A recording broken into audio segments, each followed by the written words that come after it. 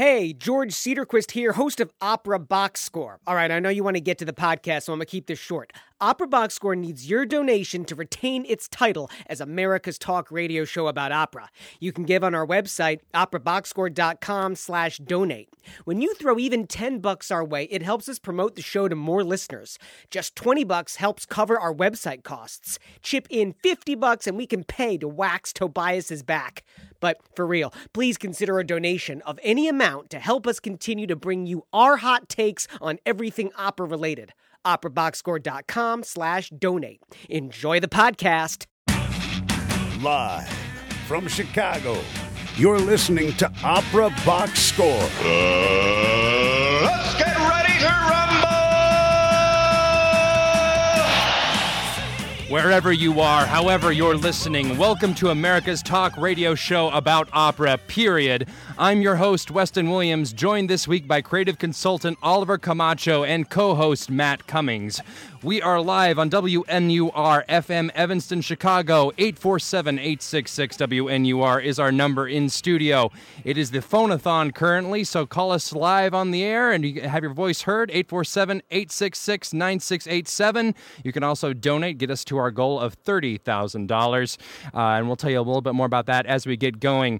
All right, tonight we take an inside look at Chicago Opera Theater's 2018-2019 season announcement, and we score it on the Dodson scale. Will COT make it to the plus points column?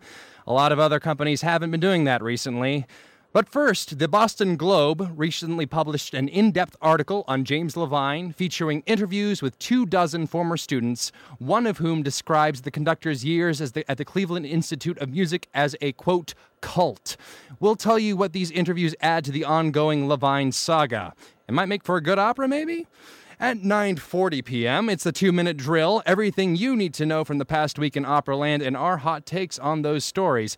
Plus, Oliver plays Monday evening quarterback on the recent production of Mozart's Così fan tutte at the Lyric Opera of Chicago. Also, this evening is opening night of WNUR's Phone-a-thon. Call in at 847-866-9687 or donate online at www.wnur.org/donate. All right, so without further ado, Oliver Camacho, how's life? Life is good, but I still am feeling the anger from yesterday at Call Me By Your Name being shut out of any acting award. Oh, so and sad. Oh, he definitely should have won Best Actor. Yeah. Oh, and for sure. All right, Matt Cummings, was that your hot take on that? Yeah, my main takeaway from the Oscars was that I was sad that Lady Bird got totally shut out, but Timothée Chalamet was also up there for me. But Yeah, I also realized just yesterday that Michael Stuhlbarg wasn't even nominated for supporting actor. And I thought that his performance was the most memorable performance of the year. Is he the dad? Yeah. I wasn't so much of a fan of his. Gasp. But, yeah. See, this is what we have to talk about when there are no sports. The Olympics are over, and The Olympics are like a gay sport. Rest in peace, Olympics. I mean, the Grammys, the Oscars. Try are like the other one more big- time? Yeah. Grammys, Oscars, Tonys. No, not the Grammys. The Tonys more than anything, but Tonys is perversely gay. But Oscars is a pretty gay event, you know? Oh, yeah, it's true. It's true. It's and pretty good diverse. I feel like they would have cast pretty high on the Dodson scale for this season of awards. Definitely higher than Oscars So White year. That was is 2 true. years ago? Yeah. It was they had embarrassing. an opera about a transsexual win Best Foreign Film, and they had An opera about? an opera. I a movie. Yeah.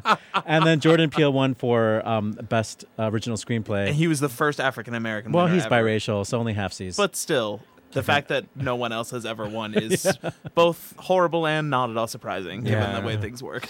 Yeah, true. But congratulations to him. But now I think we're going to move on to a more operatic repertoire because Oliver is already jumping the gun there. So we're going to go into Chalk Talk. Chalk Talk on Opera Box Score. Okay, we're going to start off with a quote from this Boston Globe article, and I'll read it to you. Quote, "They were known as Levinites," or maybe it's Levinites, Levinites, the young musical acolytes who bent to the will of James Levine in all things back when the conductor was the highest emerging star in conducting. From the outside, it seemed a charmed circle. The reality inside was otherwise, dark, sexually charged, and often demeaning. End quote. So let's talk a little bit about this article. This is a very disturbing article. Yeah, it really was. And I think I'm pretty sure that we're going to, George, if you're listening, go ahead and put it on the site so people can read it if they haven't already. Obviously, we've been following the James Levine story from the beginning. But I think we've kind of progressed from another, hashtag Me Too sexual harassment thing straight on into full-on cult. I mean, if you read the article, cult seems to be an accurate description of what was going on. I mean, there have been so many stories over the years that kind of were just amongst musicians, amongst the people that were in his community and people at the Met. But now this is like really out there, and it's horrifying. And there's a couple of pictures in this article. And there's one picture of these musicians that are all dressed like James Levine. They all have like the same glasses, and like it definitely substantiates the idea that he told them what to do, what to eat, where to go, who to love, what to wear, whether they were allowed to be outside or not. What to read, Yeah, it was very much if you read a lot about the sort of the fad, for want of a better word, the cults of the 60s and 70s, and I think this was around the same right around era. The same time, yeah. The same kind of things. I mean, it's the kind of story that if you're reading it and you got to the end and it said, and then they all drank poison Kool-Aid and died, it would absolutely be the same story as a lot of those sorts of things. The degree of control exerted, the sexual acts, everything really feels just outside of all normalcy in a very dramatic way. And what's really astounding to me about it is that he was able to parlay these actions, like these specific actions, into his reputation as a mentor and a cultivator of talent. That was number one was James Levine, conductor extraordinaire, made the Met Orchestra better, picks his favorite singers. And number two is he's a teacher, he's a pedagogue. He is bringing up the next generation of talent. And the dark side of that is staggering. Now that we know the extent of the abuse, I'm frankly shocked that it took this long for this to come to light, with it being as extreme as it is. Yeah, it is so extreme. Now we should mention that, of course, Levine continues to deny all these sorts of things. But if they interviewed 24 people, yeah, exactly, and they all agree that this happened, if even just like an eighth of it is true, it's still one of the most horrifying stories to come out about this kind of thing that I know of.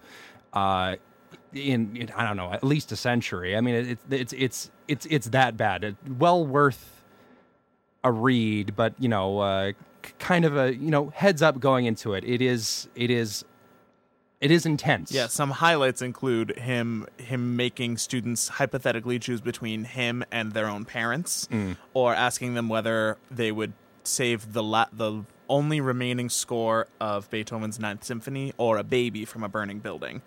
And the article's pretty clear that there wasn't really much room for debate there. It was his way.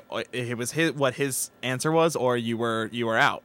And he got all these students under his thrall by first usually flattering them or encouraging them, and then would cut them down in public in front of people so that their whole world was destabilized, and he was there to welcome them into this inner circle as seemingly a blessing.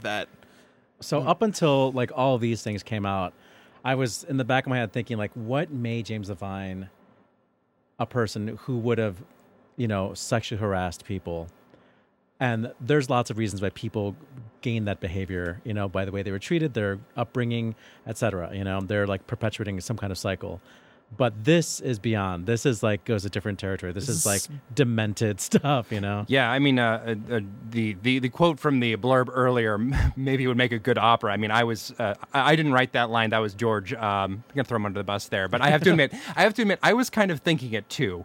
It's so extreme. It's so. I mean, if I'd seen this come out of like a composer like Franz Schrecker or any of like the early 20th century German hardcore It really doesn't feel that different from how they talk to Wojciech, what it sounds like he did. Yeah, what exactly. he did to these students. And I almost, it almost seems like he was trying to emulate that even. It's so extreme. It's the kind of thing that I can't really fully come to grasps with a real human being doing it unless it's in a setting that is fictional or hundreds of years in the past. But it seems to have waned when he got to the Met. Like, and is that because he realized, like, I can't carry on with this because I'm now at a major institution, or that the people at the Met actually knew what he was doing and put the kibosh on it? And well, I think part of the problem is that at the time this was at Cleveland Institute, mostly Cleveland Institute of Music. Right, he was he worked there when he was an apprentice to George Zell in Cleveland.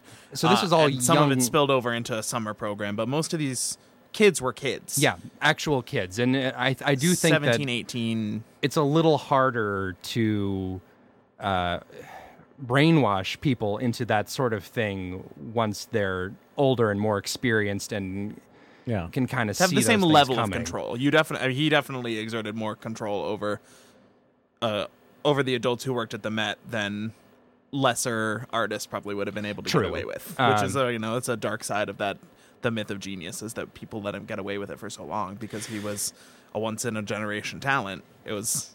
Yeah, and it's always so hard when you see something like this about someone who is so talented, particularly in an artistic field. You want to think, if a person is this good at making something beautiful in the form of music or art, you really don't want to think of them as this level of monstrosity. And I know, after reading this article, I kept on flashing back to moments in my youth where I would express admiration for James Levine. Yeah, I was just like, ugh. The arts in general are also really willing to overlook horrendous personal failings in the name of genius. I mean, you got Wagner, you got Woody Allen. The list goes on and on and on and on and on. And where do you draw the line? So now, what do we do with James Levine's legacy, like with his recorded output especially? I mean, not that there are that many classical radio stations out there, but do classical radio stations play his recordings anymore? I mean, I think ultimately they will. Just because, I mean, if you like look at, think of all of the early 20th century recordings from, Nazi conductors and former Nazis. You still hear them around. I don't know. Yeah, exactly. On the radio, and I mean, maybe if there is classical music somewhere out there on the radio. Yeah, but people still bought Von Karajan records until he died, and afterwards. Yeah, and afterwards. I think they're going to keep on doing it, and I don't know if that's. I don't think I can sit in judgment and say that's a good thing or a bad thing either way, simply because, I think part of the appeal of classical music to me is that sort of historical aspect where it is all of these flawed people creating great music. I mean, like you said with Wagner, he's probably a person I would have wanted to punch in the face in real life for good reason, but I listen to his music all the time. That said, once you get to a point with like someone like James Levine where he's alive when I'm alive, that comfortable sense of it being past. Yeah, exactly. Yeah. It doesn't. It's not there anymore. And there are also like so many artists whose careers were because of James Levine. They're artists that we care about because he brought them up. Right. Yeah. Like Dawn Upshaw, for example, who's an amazing artist. And she probably would have found her path even without James Levine, but it definitely helped. But there are singers on his recordings whose artistry I really respect and want to listen to still. Yeah, absolutely. And that's kind of one of the things about the hashtag Me Too movement. I see a lot of debate, particularly on the internet, about what if this director, what if a Harvey Weinstein film, can you still watch that? And it's like, well, I mean, he was an awful person, but movies are such a collaborative artistic effort, and the same applies to theater and classical music. On the other hand, I would totally understand anyone who said they didn't want to watch a Miramax movie ever again. Right. I have not watched anything that Kevin Spacey was in since that story broke. For some reason, that was one that I really don't have any interest in watching him at the moment. Yeah. I know plenty of people who will not watch Woody Allen movies because of all of the allegations surrounding him that are quite credible based on all the evidence documented throughout the years. Right. And I feel like I often find myself in the position of, me personally, I can generally separate myself enough to still see those movies, listen to those recordings, but I don't think everyone can. I don't think necessarily everyone should separate it, because there's a lot of discussion about, can you separate the art from the artist, and I think ultimately you can't. But at the same time, I do think we need to be listening to some great works by deeply bad people, if that makes any sense at all. Sorry, I don't need to get... We just got to make new recordings. Yeah, there's a market for that, your right? solution. That is your solution right there. And that is the solution with the entire problem in Hollywood too, is you just get more diverse people, more good people to make these movies, and then you don't have to rely on this old generation of people who are terrible people creating these movies. You don't have to do that. You can keep going to the future. Just erase James Levine's conducting from all these recordings and put Christopher Plummer in. Just take his name off the CD. Yeah. But, at a certain point, I think that Levine's music is still worth listening to, at least for me. But if in 50 years we just get a massive bunch of great recordings and everyone has something that outshines Levine's recordings, I would be perfectly okay with losing Levine in my library. I'll say practically, it's unlikely that he's ever going to fade all the way away. He was such a central part of the industry in a time when they were making lots of physical recordings, both video and audio of right of operas that had been recorded a million times before, but also lots that had not been recorded. And with the way that things have changed since his heyday, it's going to be very hard to fill that hole in a practical way. Yeah. So I have a feeling that the art form as a whole is not really going to try that hard to do so. That's the thing. I'm just wondering what the production meetings are at classical radio stations where, they have things that they play, and are they going to just okay, just for a while we're just not going to play any of these, and not talk, or when they credit something, they're with Cecilia Bartoli, mezzo-soprano, and just kind of mumble it, like I do whenever I have to pronounce someone's name in French. James Labine. Yeah, I think the most interesting thing for Levine, kind of my last thought on it is, my last question is for people who are new to opera and classical music in general. Levine has been the big American conductor for a while. So how does that affect newcomers to the art form? Do they not know about it? Do they not care? Do they... That was what I've been thinking about, because, as all of us, we know James Levine's work pretty well. We know opera very well. At least most of us do. I'm just faking it. But but there's but how do you get into an art form where this is the big story?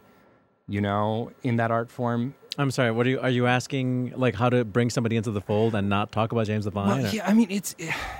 I just think if you saw your first opera, you liked it, you thought it was great, you get home, you look up the people in the program a couple days later, and you find out that, and you do a little Google search and you find out that it was James Levine, at least hypothetically. Yeah. How does that affect you? Does that become emblematic of everything opera's about? Do you abandon ship? Do you look beyond it? I don't know. This might be a too hypothetical line of thought, but this was kind of the thing that's been bugging me for the past couple days. So you're saying like maybe a neophyte might feel like this business opera is just so corrupt, and like I don't want any part of it because the degree to which the story is extreme, it just feels like what else is there? I have a hard time believing that many people knew the extent to it, given how long it was covered up. This is a whole different level as opposed to what the stories that broke originally, which were already pretty bad. But I have a sinking feeling that we still haven't even heard the last of what has been going on over the past 50 years. But we will be covering it on Opera Box Score. So on that somewhat depressing note, if you're just joining us, tonight is WNUR's Phone-a-thon. What a miraculous segue. Call in your contribution to the station at 847-866-9687 or donate online at www.wnur.org/donate. And you'll be able to hear our dulcet tones expounding on these deep issues in classical music and maybe some lighter stuff. I think we have a little bit of lighter stuff coming up next. Chicago Opera Theater has announced its 2018-2019 season. We're going to crunch the numbers on the famous Dodson scale next, and that's only on Opera Box Score on WNUR FM Evanston, Chicago.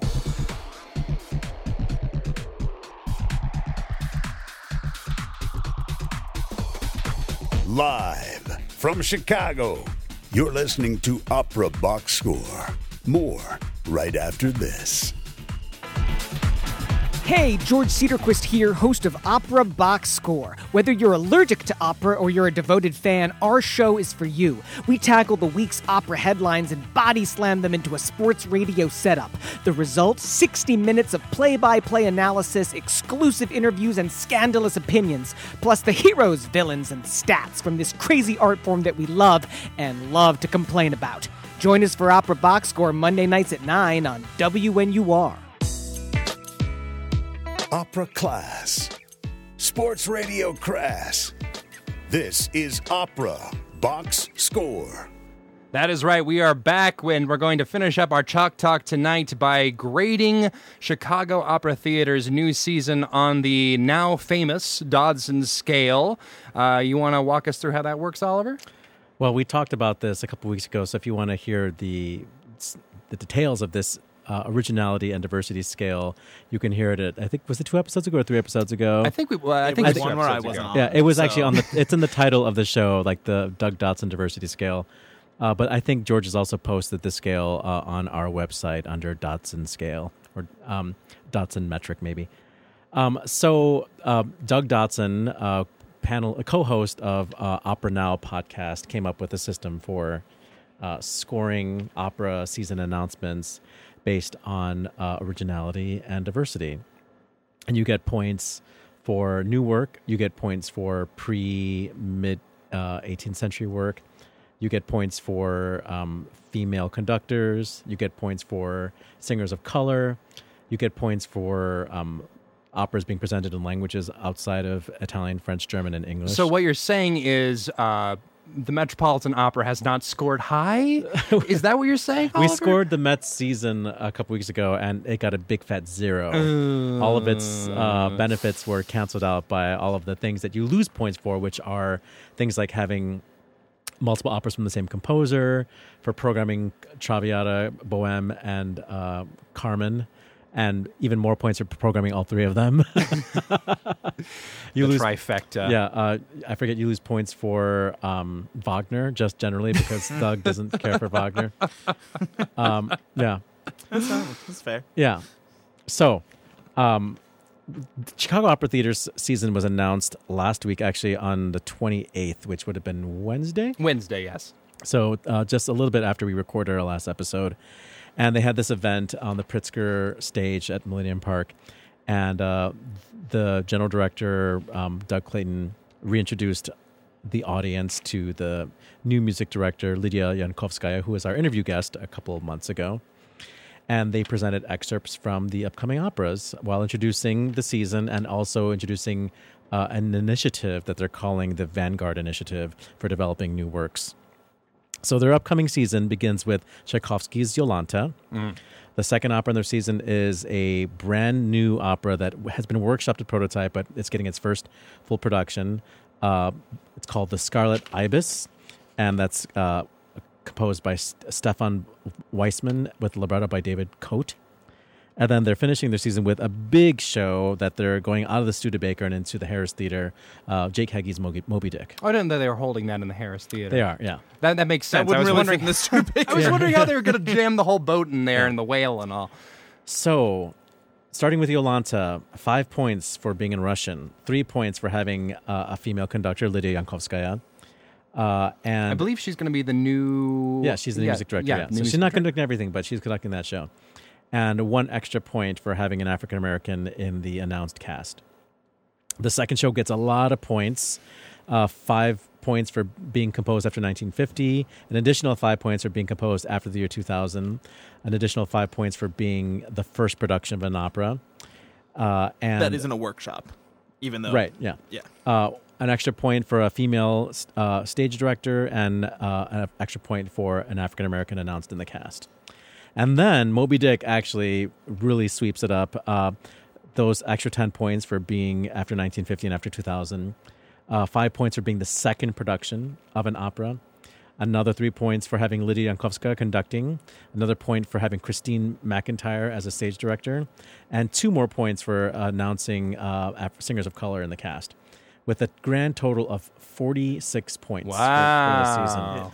Yeah, which puts other announcements to shame. That's leaderboard. That's 9 lyric right operas.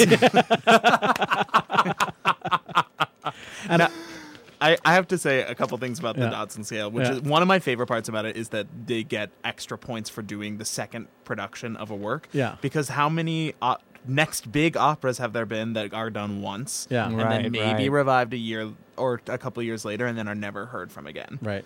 And if we're really trying to incorporate new pieces into the repertoire, they have to survive. Yeah. True. Very true. I think it's great. I mean, and you point out before the show when we were discussing this that there might have been a slight unfair advantage for COT. Well, I don't know if it's unfair because it's still their choice. Right, they chose to program it this way, but COT only does 3 shows a year. Right. So they don't have the same opportunity for demerits as opera houses that are doing 8 or 10 or 25 shows. Right. But on the other hand, those operas are still programming very safely, and they have the opportunity to avoid those demerits as well. Absolutely. So, we should just like pull like a Martin Luther and just like nail these on the doors of all the major opera houses, and just and then watch know. as the casting director comes out and looks at it and throws it away because they don't, or maybe doesn't even look at it. So I also wanted to just briefly talk about their initiative, the Vanguard Initiative, which is the 3-pronged approach to developing new operas and fostering composers. So the first prong is a composer in residence program for emerging opera composers. The second part of this is their investment in new pieces, no matter what stage they're in, be it in the creative process or actually commissioning something or helping take a work past the finish line. And lastly, they want to produce operas by Chicago composers, by living composers for the Chicago community. So to that end, they've already started this new initiative. They've announced a composer in residence. Her name is Stacy Garup, a female composer. And I believe she's already an artist in residence at Roosevelt University, which has a partnership with COT.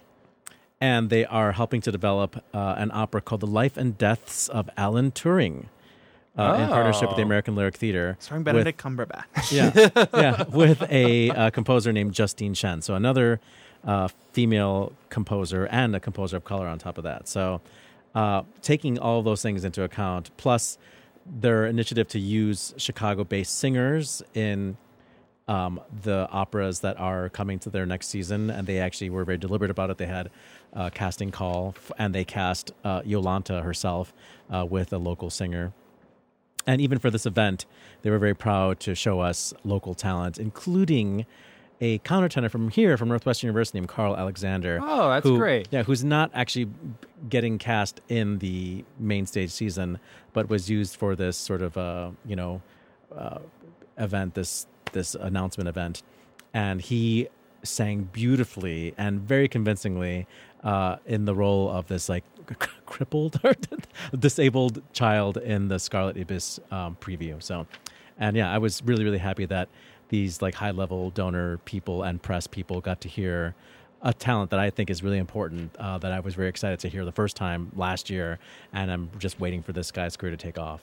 He was a classmate of mine. He's one of the most unique and just passionate people I've met in my entire life. Yeah. Everything he does, he just throws himself into 100%. And he's very artistic, and he has a Yes. lot to say. For somebody his age, I was really impressed with his artistic maturity, and he can sing on top of that. So, yeah.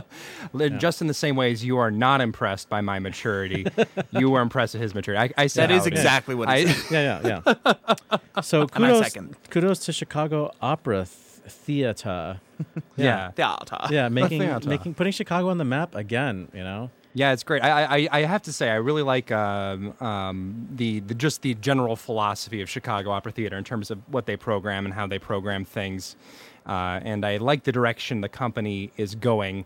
And if you tuned in a couple weeks ago, I think we all saw Elizabeth great. Green. Yeah, I wasn't and- on that show either, but I gotta say, I'm on the COT train after that show. Yeah. Yeah. I loved That was one of the best It was things great. they've done. Yeah, it was a lot of fun. Now they got to try to make Rita and Pygmalione like worth Yeah, being Rita- the season ending there. I've done a trio from Rita. It's not It's a his best. Donizetti double bill. Not his everybody. best So, work. I'm excited to see him just because I've never heard of either of those two operas. I think the tenor is really good. It's Javier Abreu. I think, Yeah. So he's like a bel canto-ish. And type, if it's well staged, there's a lot of opportunity for it to Yeah. be funny. But if it's poorly staged, it can be painful. Those comedies. So we'll see what they do. find I don't out. know. We'll definitely cover it when it happens. But anyway, if you're just joining us, a reminder that this week is Phone-a-thon here at WNUR. Call in your contribution to the station at 847-866-9687 or donate online at www.wnur.org/donate. And coming up next, German director Hans Neuenfels made some waves in Berlin last week. Find out what in the 2-minute drill. And Oliver plays Monday Evening Quarterback. That's all next on America's Talk Radio show about opera, only on WNUR FM Evanston, Chicago.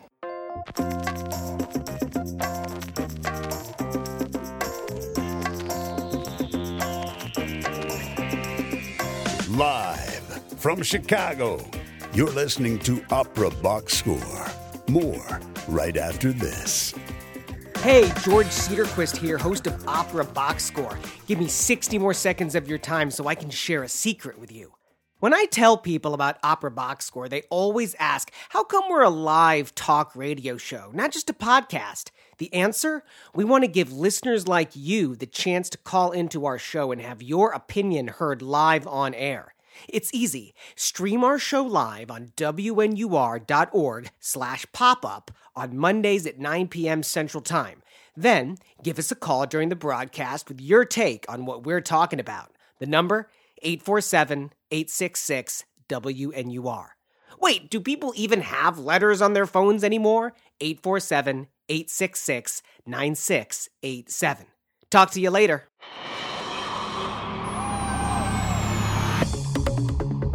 This just in, the 2-minute drill. Okay, time for everything you need to know about from the past week in Operaland in less than 2 minutes. Conductor Christoph von Donani has walked out of a production of Strauss's Salome at the Staatsoper in Berlin over, quote, differences with the director Hans Neuenfels. Donani, 88, who took over the show from the surgically sidelined Zubin Mehta, told the theater that his young sidekick, Thomas Gugeis, could take his place. Gugeis is Daniel Barenboim's assistant. That comes on the heels of an announcement by Neuenfels that his production of Tchaikovsky's Queen of Spades at this summer's Salzburg Festival will probably be his last. I've done enough, he told the Bayreuth production of Wagner's... Oh, goodness gracious. He told the Berlin Zeitung, Neuenfels 76 is renowned for a Bayreuth production of Wagner's Lohengrin in which the chorus was dressed as rats. Hundreds of workers were forced into the freezing cold as Royal Opera House and other buildings in central London were evacuated due to a bomb scare. The number of roads in Covent Garden were cordoned off as police investigated a report of a suspicious package last Tuesday. On the disabled list, Mexican Javier Camarena has been replaced in this week's performances of the Met Semiramide production by House understudy, I cannot read tonight, Robert McPherson.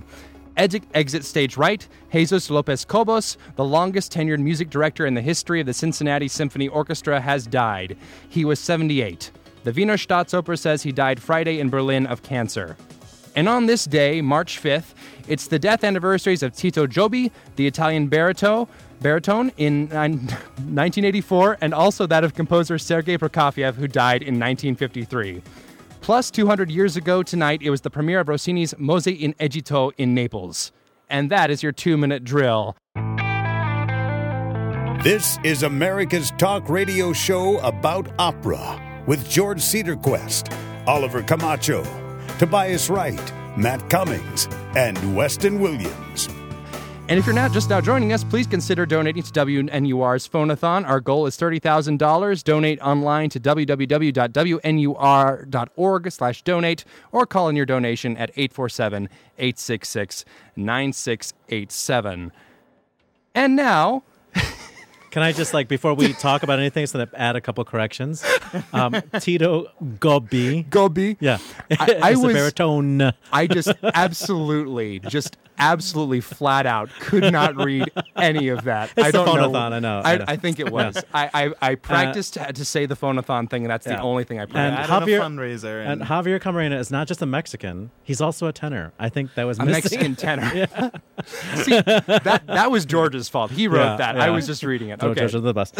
And, Mexican tenor. And I'm not sure how I feel about us, commemorating deaths of people. I'm going to talk to George about that. I feel like... Well, I think in this case, Prokofiev's death is interesting because, fun fact, he died... Fun fact about his death. No, this is a fun fact because I think I know what he's going to say. He died on the same day as Joseph Stalin. Yes. And so his funeral was kind of, overshadowed by that because the funerals also happened on the same day.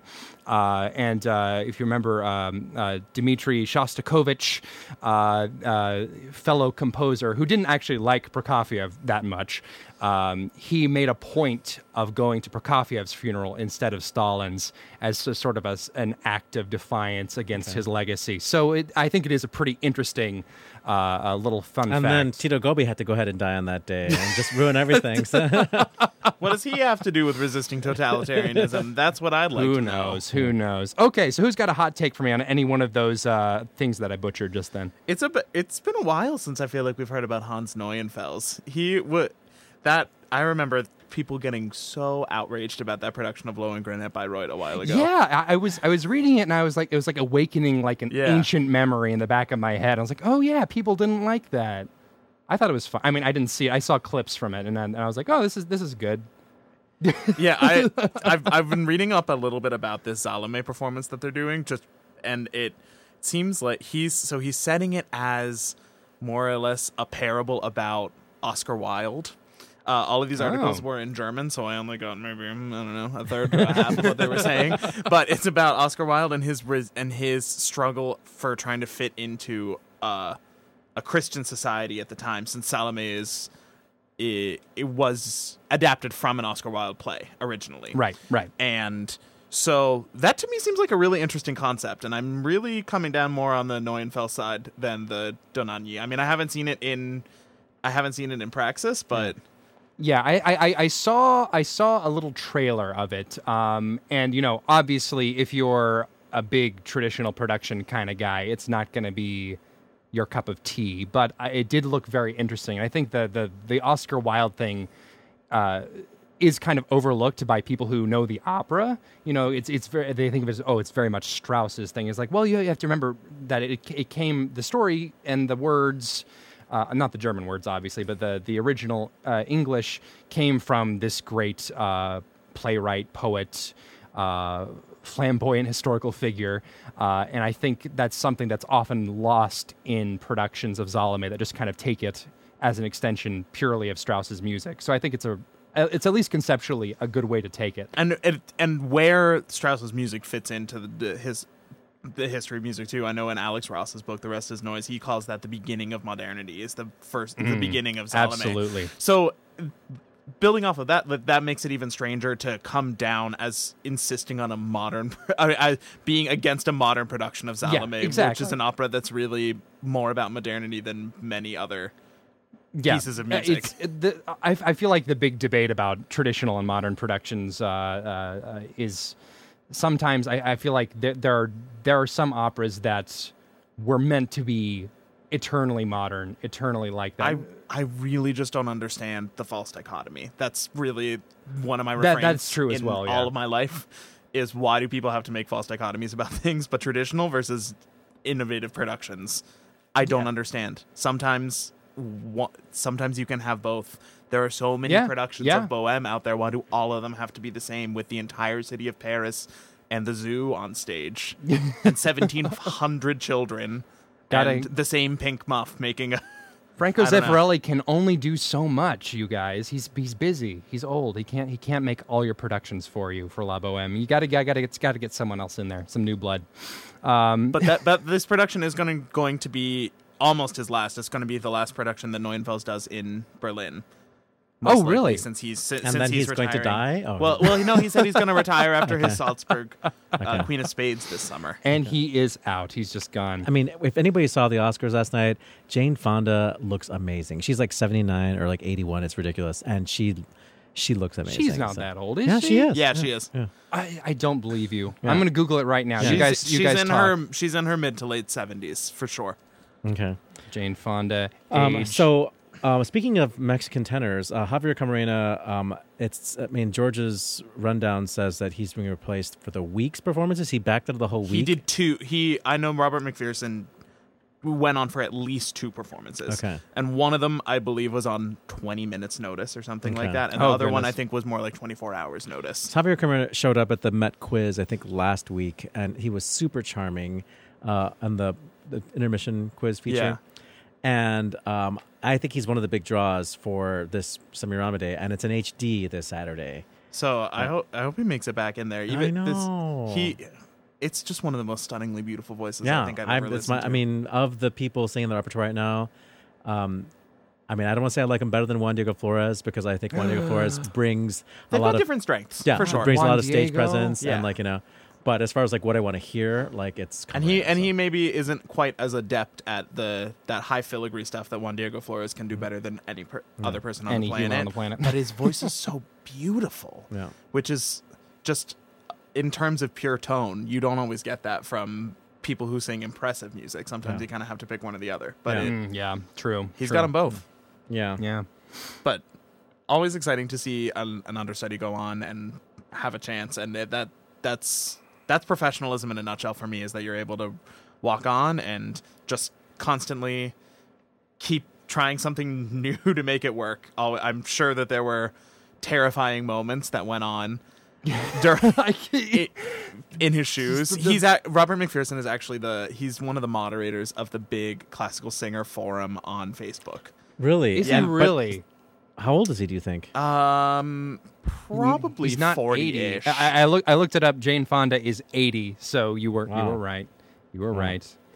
So I'm ashamed to say that I don't know much about Jesus Lopez Cobos' career, but I do know that I own a lot of his recordings, especially ones made on the Philips label.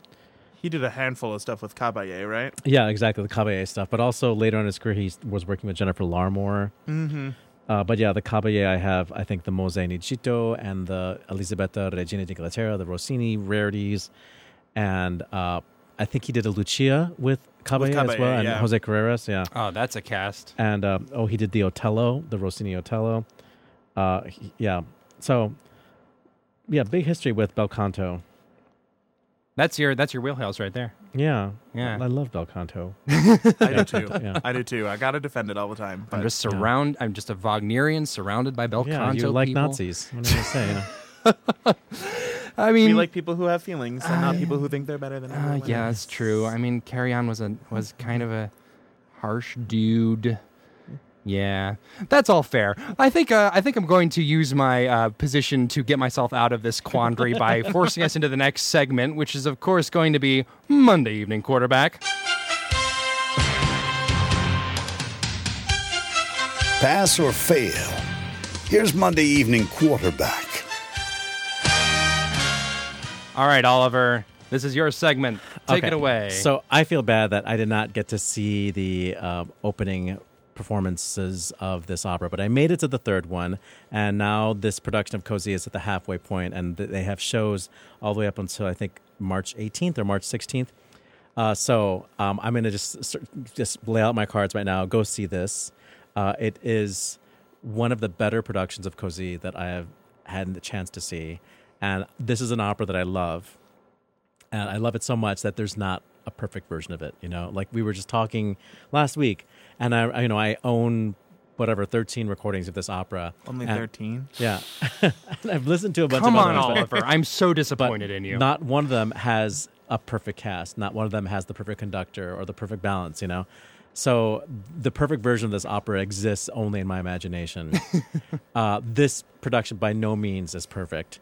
I'll start off by saying that the conductor, James Gaffigan, has very different ideas for what is possible with the human voice than the singers. Are we talking fast, slow, or both? Fast. Yeah, he started the overture at breakneck speed. I was like, okay, it's going to be exciting. And he did that thing that makes Mozart operas especially exciting by running ends of numbers right into their following recits, you know? Right. Which doesn't give the audience a chance to applaud, but ultimately they're grateful because it means they don't have to applaud for 42 numbers. Yeah, you shave off some time, you know. It's easier on your hands ultimately. Yeah, but there were some moments that did not breathe, and as I said last week, this is an opera that has a lot of fermatas in it for a Mozart opera because Mozart has a lot of stop and start, which is unusual for Mozart, but this opera does have that, and there needs to be just some moments that have space and that breathe, particularly stuff that happens in the second act and some of the ensembles where there's lots of beautiful passage work being done in harmony or in counterpoint even. So that stuff kind of got all jumbled up, and not every singer was able to keep up with this tempo. And often I found the singers fighting with Gaffigan to establish a tempo. And usually he won. He ultimately just gave in, and they. They're one person versus an 80-person orchestra. Yeah. It's kind of interesting that you're mentioning that because I have not seen this entire production, but I did manage to sneak into the first rehearsal with the orchestra. Yeah. And I was noticing that as well, but I just thought it was a rehearsal thing. Just a rehearsal thing. Yeah. So I'm interested that it's gone on into the actual performances. Yeah, he's a rusher, you know. Yeah. But I mean, like he definitely conducted with a lot of gesture. Not mean to say like physical gesture, but like the music has gesture. There's rhetoric in it, and he definitely was trying to get that out of the orchestra and out of the singers. It didn't always work, but I appreciate his attempt. If he had a smaller venue and singers that just had techniques that lent themselves to that, he might have gotten that result, but not with this cast. So speaking of the cast, I was very much looking forward to Andrew Stenson, who I heard last week in a Beyond the Art performance. He's a Korean-American tenor, and he is a clown. And actually, I'm going to get an interview with him this week, and we'll have it for next week. But he is hilarious. And he is just really, really easy on stage, very natural, and just funny as F, you know. And I was so impressed with his just ability to be instantly likable on stage. In a tough character to do that, too. Yeah. He can come off as kind of wallpaper. Yeah. Joshua Hopkins was the Guglielmo, who was also in The Passenger a couple of years ago, and I remember being very, very moving in that. And his voice is very, American baritone or Canadian, whatever he is, It's got that very North American sound, very clean, very masculine, not super powerful, but beautiful, and great stage presence, and definitely had a lot to work with because of Andrew Stenson. Alessandro Corbelli, veteran Italian comic baritone, did exactly what needed to be done. Very enjoyable performance. The sisters, Anna Maria Martinez, ostensibly the star of this production. I loved her Dona Elvira. She got great reviews for Rusalka from a couple years ago, but I've always been kind of hot or cold about her, actually, as a singer. And she left me cold here. She doesn't have like a very pronounced chest register, and she is not really great at holding her voice, holding the vibrato back, and giving like just pure pitch, you know? There's always like some fuzziness, you know, and the voice is placed back. And it's a pretty decent-sized voice, but it just seemed a little dried out. And I've read some, after I saw the production on Sunday, I've read some reviews, and other reviewers seem to agree that there's something kind of missing. There's like the edge is coming off of her voice, which was made even more apparent because the mezzo-soprano cast as Dorabella, her name is Mariana Crabassa. This is her second show with the Lyric. She was Stefano in Romeo and Juliet from a couple years ago. She was great in that. Yeah. This woman, like, stole the show. She's a beautiful woman, which is not that important, but it definitely helps. Her voice has so much edge to it. It just cuts through everything. And it made everybody sound like they were singing in a different room than her. Like, her voice just went right straight to your ear. And the tone is beautiful, and it's very flexible, and she's a great actress. Like, it was the performance of the show. And if you're going to go see the show, go see it for Mariana Crabassa's performance and for Andrew Stenson's comic ability. We have a little clip of Crabassa, but before we hear it, did you have a question or you want to ask me anything about? Yeah, is there a staging concept? Yeah, Sometimes this is a remounting of a production from Monte Carlo and San Francisco. It's set like at a hotel casino. It feels sort of World War I, flapperish. Flapper dresses, immediately pre-World War I. Yeah. Yeah. And they use World War I as a device at the end of the show for a surprise ending, which it's not that big of a surprise, but yeah. What, the Duke? Yeah. Yeah. It's from Ragtime. Oh, really? Musical Okay. theater lovers. So, I mean, I think the production works. It's very beautiful. The set changes are very, very graceful, and the sets look expensive. And, yeah, I noticed the audience really being appreciative of the sets. Like, when some sets were revealed, I heard, like, you know, and, like, it's stupid when people do that for a set, you know, but it does, you know, it does. It is a really nice set. And the costumes, the whole concept, I think, is really pretty and kind of works for... It's cohesive. Yeah, exactly. Yeah. In a way that and it some serves the productions are music. not. It's not fighting with the music. Yeah. Absolutely. So let's hear a little bit of Marica about what did you choose for us, Matt? This is the end of Parto Parto, the big aria from Clemenza di Tito, and this, I believe, is from Salzburg recently. Theodor Karenzis, who is the conductor, and He's ready Baroque for some on speed. fast, Yeah. fast singing.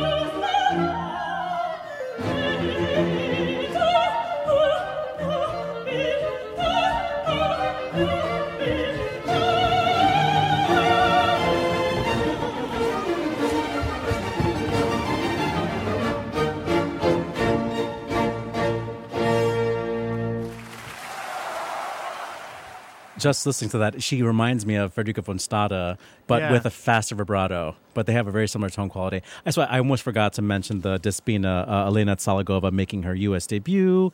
Fine. It was fine. It's a tricky part. Yeah. There's so much text in that role. And you have to be funny. And you're always buried in the bottom of the ensembles underneath the women. And it's a hard role to really stand out in. Yeah, and it's hard. I mean, I think that Despina could steal the show, actually. Yeah. But you have to be able to do lots of different things, Yes. you know.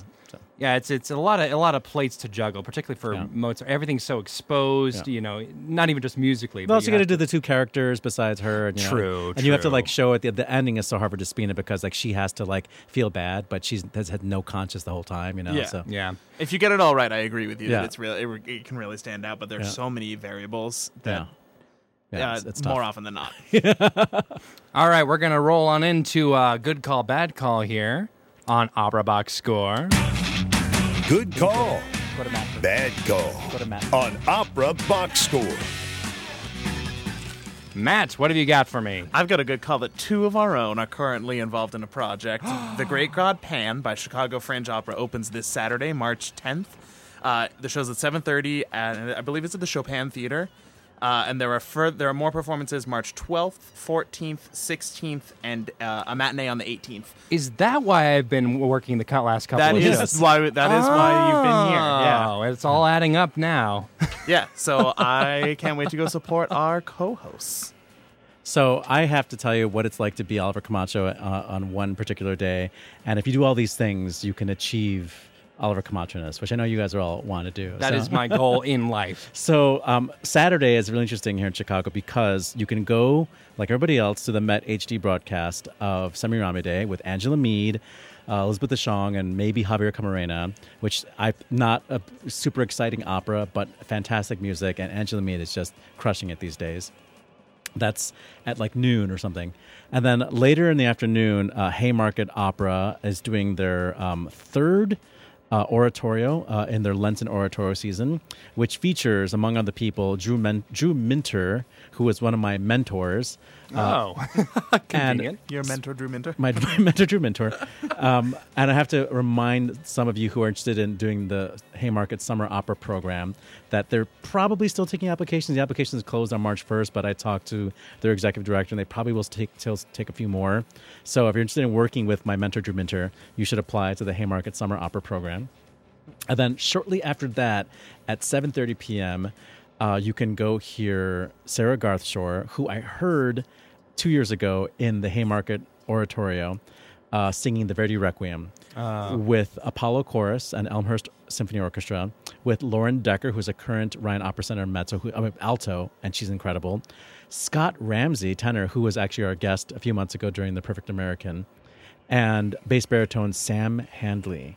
So you can have the Oliver Camacho trifecta this coming Saturday: Semiramide, Haymarket Oratorio, and Verdi Requiem. Those are some good calls. I got a good call for you, too. I know we've been doing a lot of the phone-a-thon for WNUR here, but I'm going to go ahead and plug a slightly different donation. While you're donating to the phone-a-thon, you can also keep your wallets out and go to operaboxscore.com/donate and donate directly to the show and to the podcast. It really helps out, really supports us.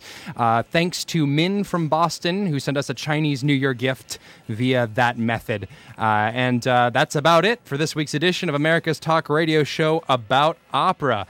The general manager at WNUR is Nick Anderson. Our announcer is Norm Woodell. Visit Norm on the web at voxershorts.com. That's VOXERSHORTS.com.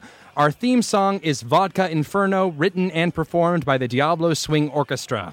On Facebook, search for Opera Box Score. Be sure to share and comment on our posts. On Twitter, we're at Opera Box Score, and leave a review when you subscribe to our podcast on iTunes. The creative consultant for Opera Box Score is Oliver Camacho. For Matt Cummings, I'm Weston Williams, asking you to continue the conversation about opera now that winter is definitely not over.